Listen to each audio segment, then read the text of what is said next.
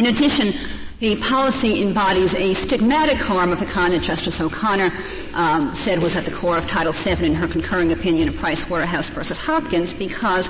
it subjects women, as the complaint said, to embarrassment and humiliation because of their private reproductive functions being made public. That is, everyone in the plant knows which women are fertile and which women are not fertile by which jobs they are placed in.